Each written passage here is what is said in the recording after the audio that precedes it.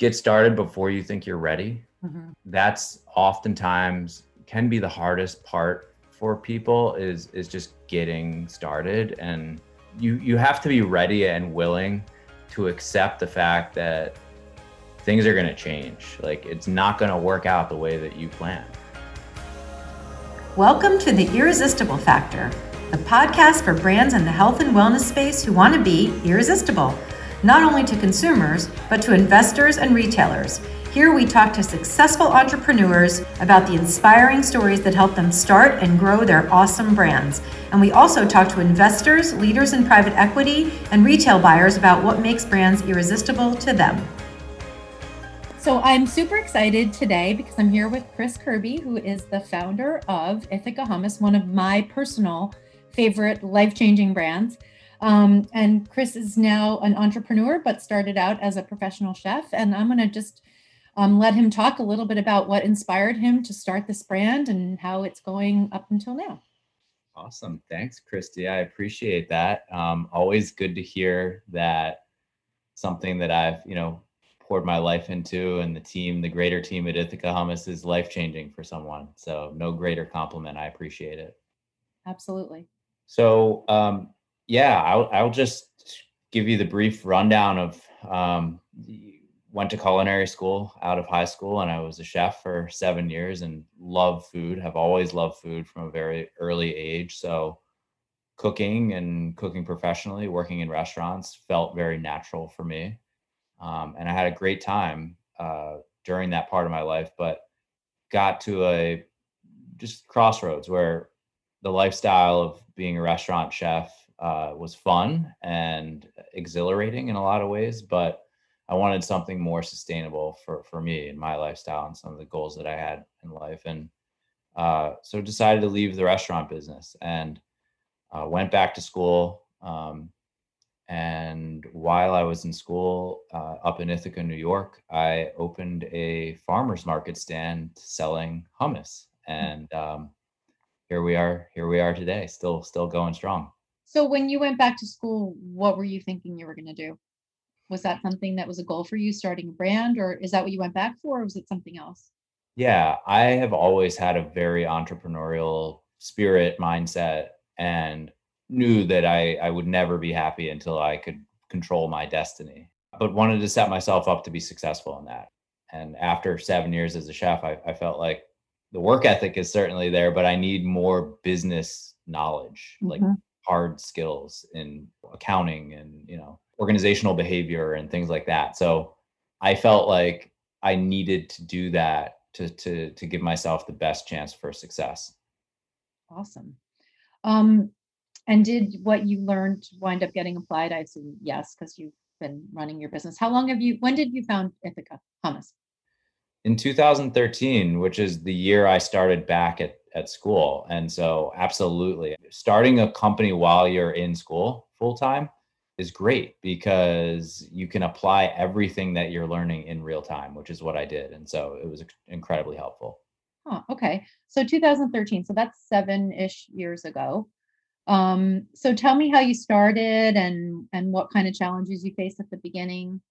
I started, like I mentioned, at the farmer's market, but even before that, I was looking on grocery store shelves for a category, which I didn't even know at the time that they were called categories, but for a category that needed the most help from a chef like me, from somebody who really cared about food and ingredients. Like, where is the biggest opportunity? Not necessarily from a sales perspective or economic perspective at all, but where's the biggest opportunity for someone like me to come in and do it differently and really shine?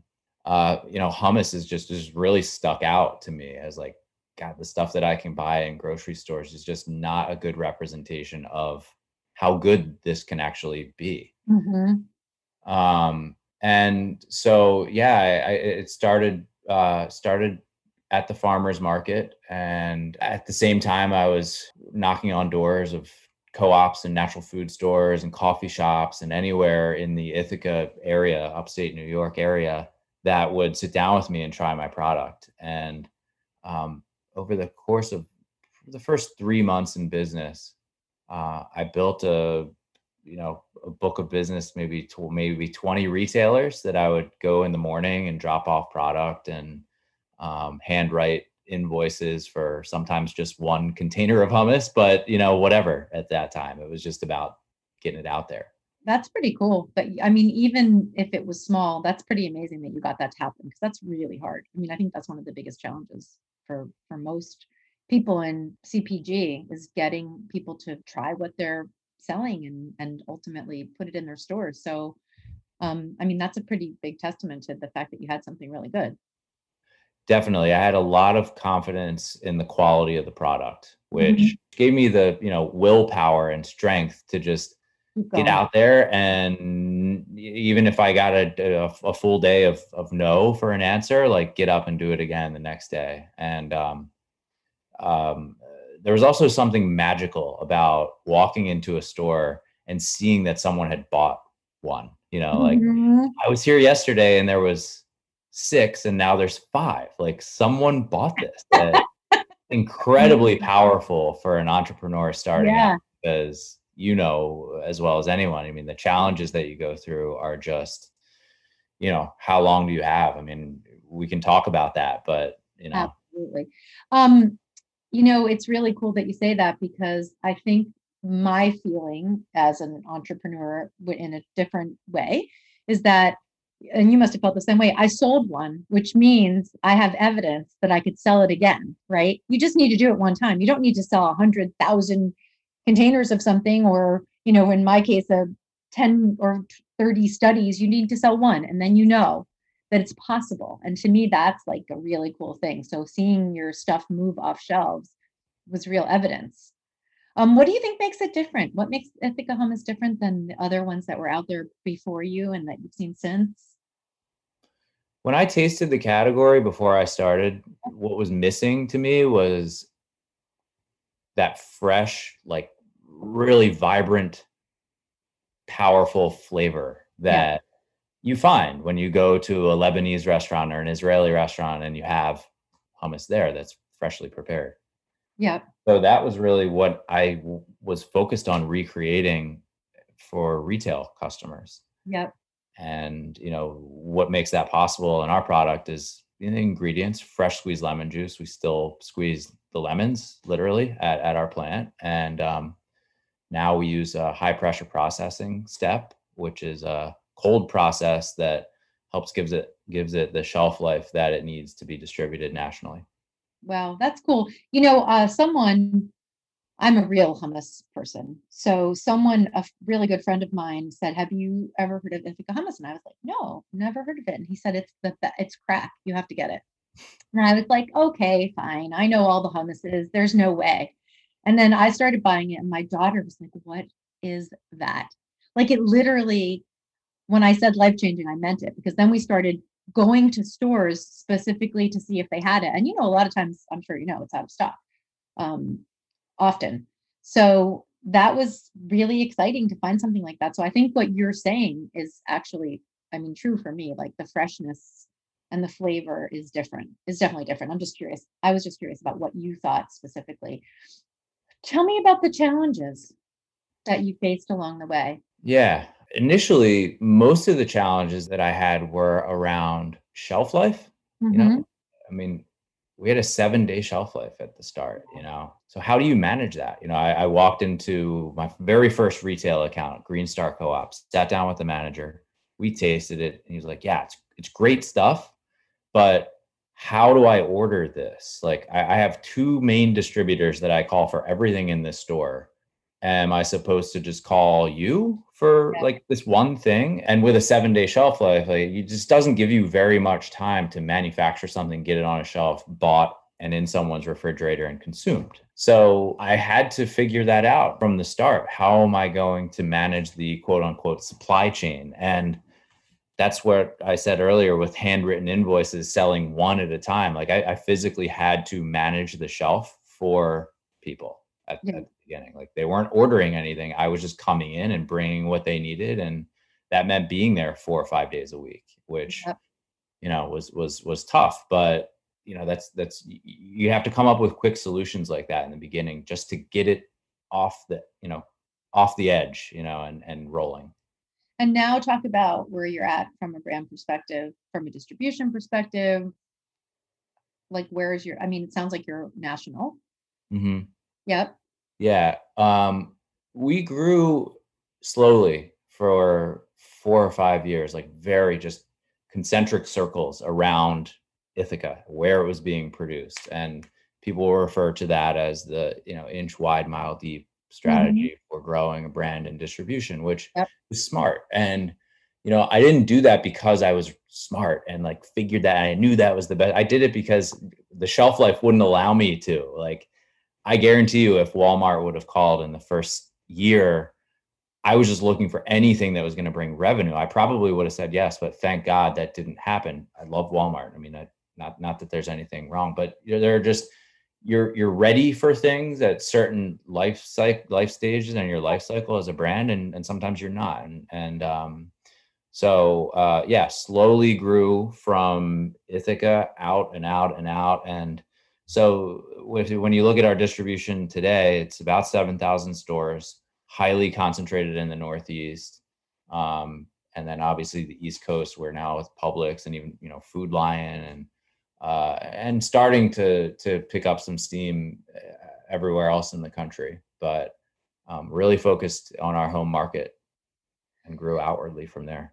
What would you say, maybe there's more than one, of just the moment when you knew you were really onto something bigger than this is going to be a local brand? There have been a few. I mean, being at the farmer's market starting and watching people's reaction to tasting the product, like that was the first thing that was like, wow, like people love this. And if I could just make this bigger and commercialize this, like I might really have something here. Mm-hmm. And then I would say, there were stages of like, I started out in a summer camp kitchen that I was renting, tiny little place, and then moved from there to a factory that I leased and bought all the equipment. It was just an empty factory that I bought everything for. And, walking in there for the first time was like, wow, like, look at this. It's 10,000 square feet and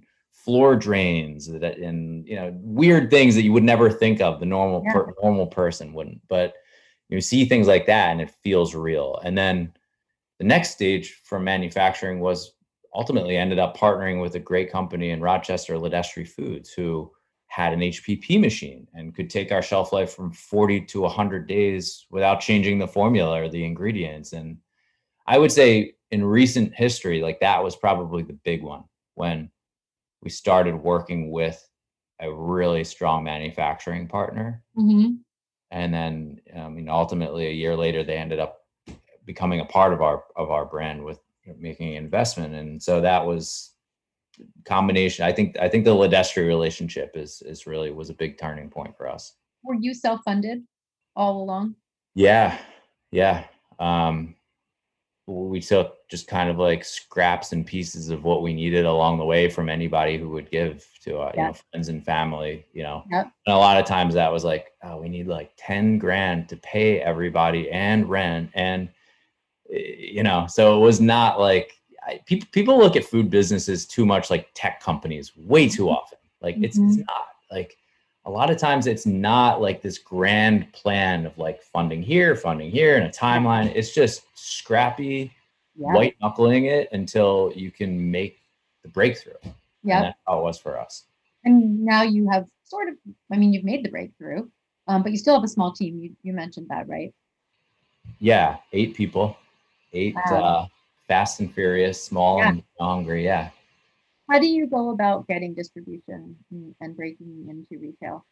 Our sales, the way that we sell is all evidence and data based, like success story. And it's something that I learned from growing the way that we did, so small and slow. Like you take one success and you post it as a case study for the next person that you want to go sell to and partner with. Still how we do it for sure. I think we've gotten more sophisticated in that and understanding that we actually play a very important role in our category. But it's all evidence-based and, case study, looking at other retailers and going to someone and saying, hey, we can replicate this here. What's your what's next for you guys? Like where would you like to be 2 years from now, 5 years from now? Do you want to stay in hummus? Do you want to expand? I don't know if I mentioned this to you last time. Our mission is to introduce America to its new favorite brand of hummus. And, that's a big mission.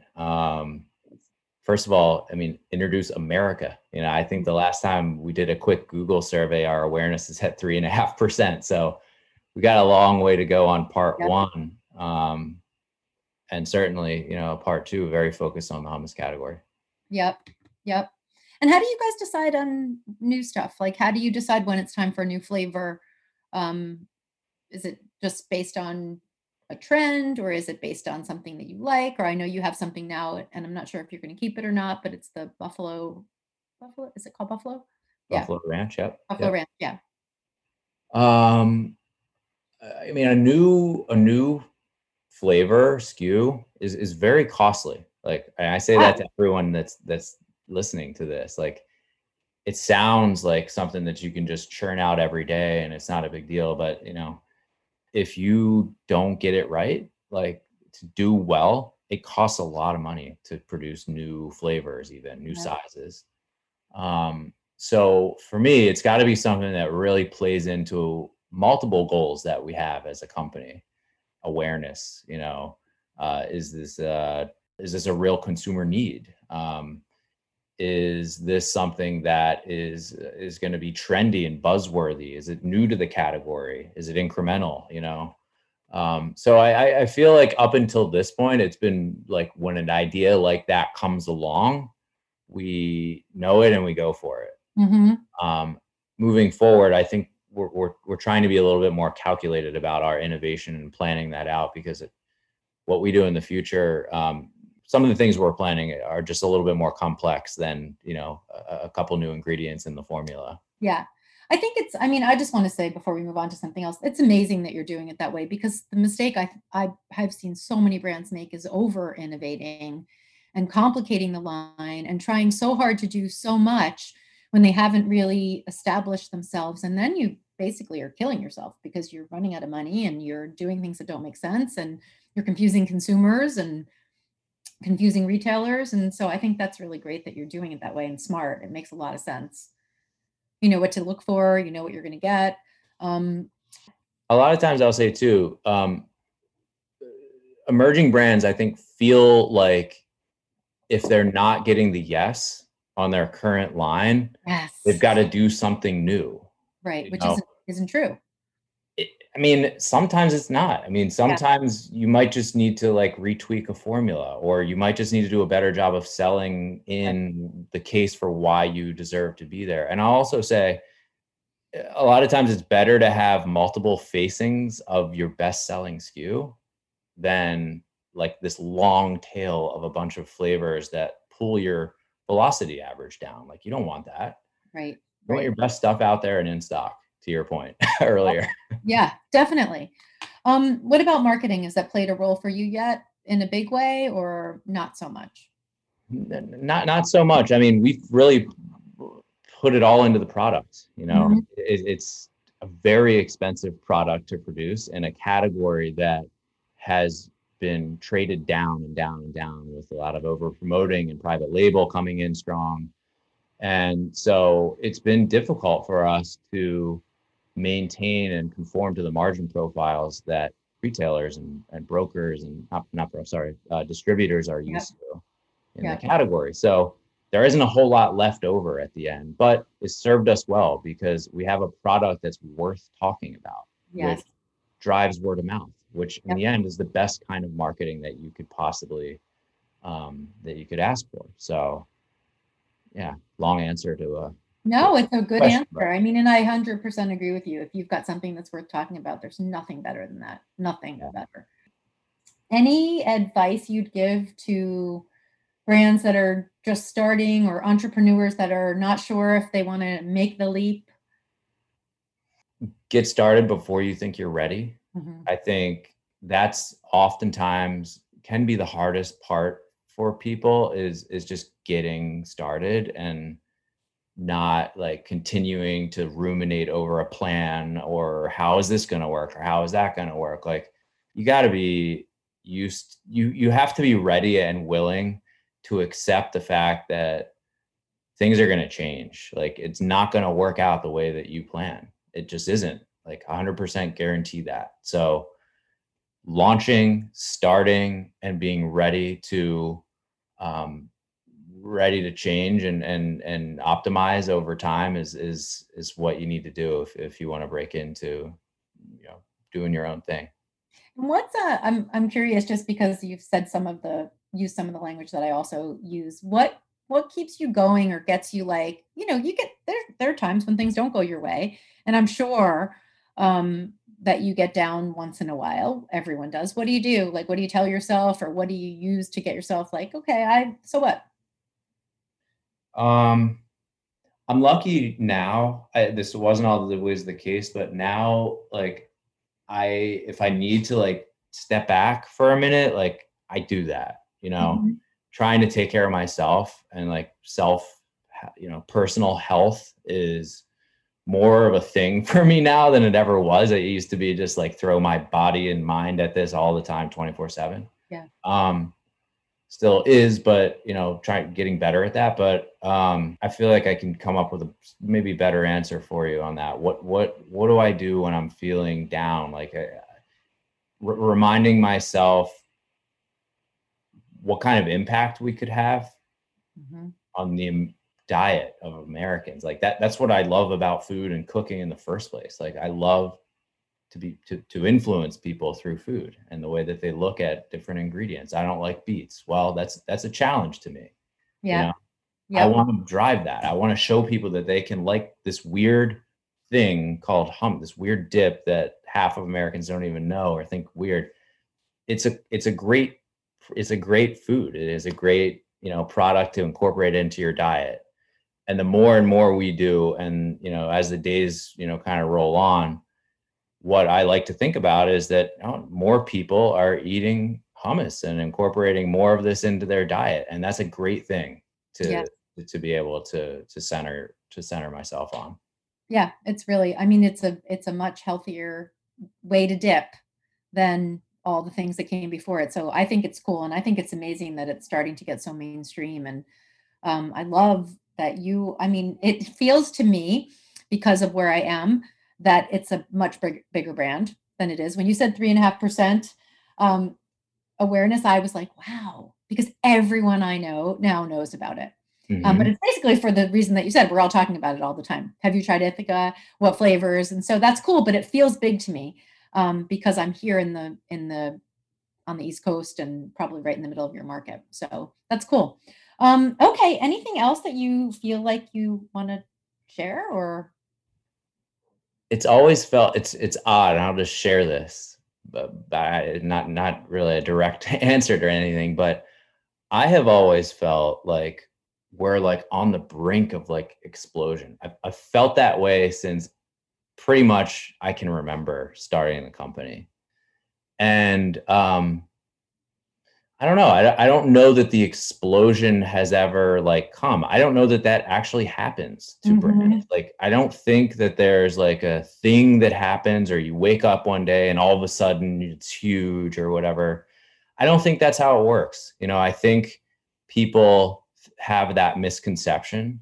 Yeah. And in reality, like it's years and years and years of just slowly, incrementally, brick by brick, building something that is not going to blow over, when the storm rolls in, Yep. That's the way I've done it. That's up to this point, done what I've done now. And that's how I would recommend to anyone to do it. It's slow and steady wins the race. Don't pay attention to the headlines. Don't compare yourself to a tech company. Yeah. Don't go out and raise a ton of money before you're ready to be responsible with it and know what you're going to do. That's really good advice. I think that's great advice. It's funny because I do think you wait for the thing, and maybe the thing doesn't happen. Maybe it's a series of things that happen. And then maybe the real measure of success is when you do get to breathe and you're not worried every day. Right. Like all of a sudden you're like, oh, I have a sustainable business. That's cool. Look, it's a hard way to live. If you're always waiting for something to happen, that's not where life is lived. You live life in the moment, not in the future. And it took me a long time to realize that. And I've been much happier ever since. Well, that is a profound way to end. I love it. Thank you so much. This has been so awesome.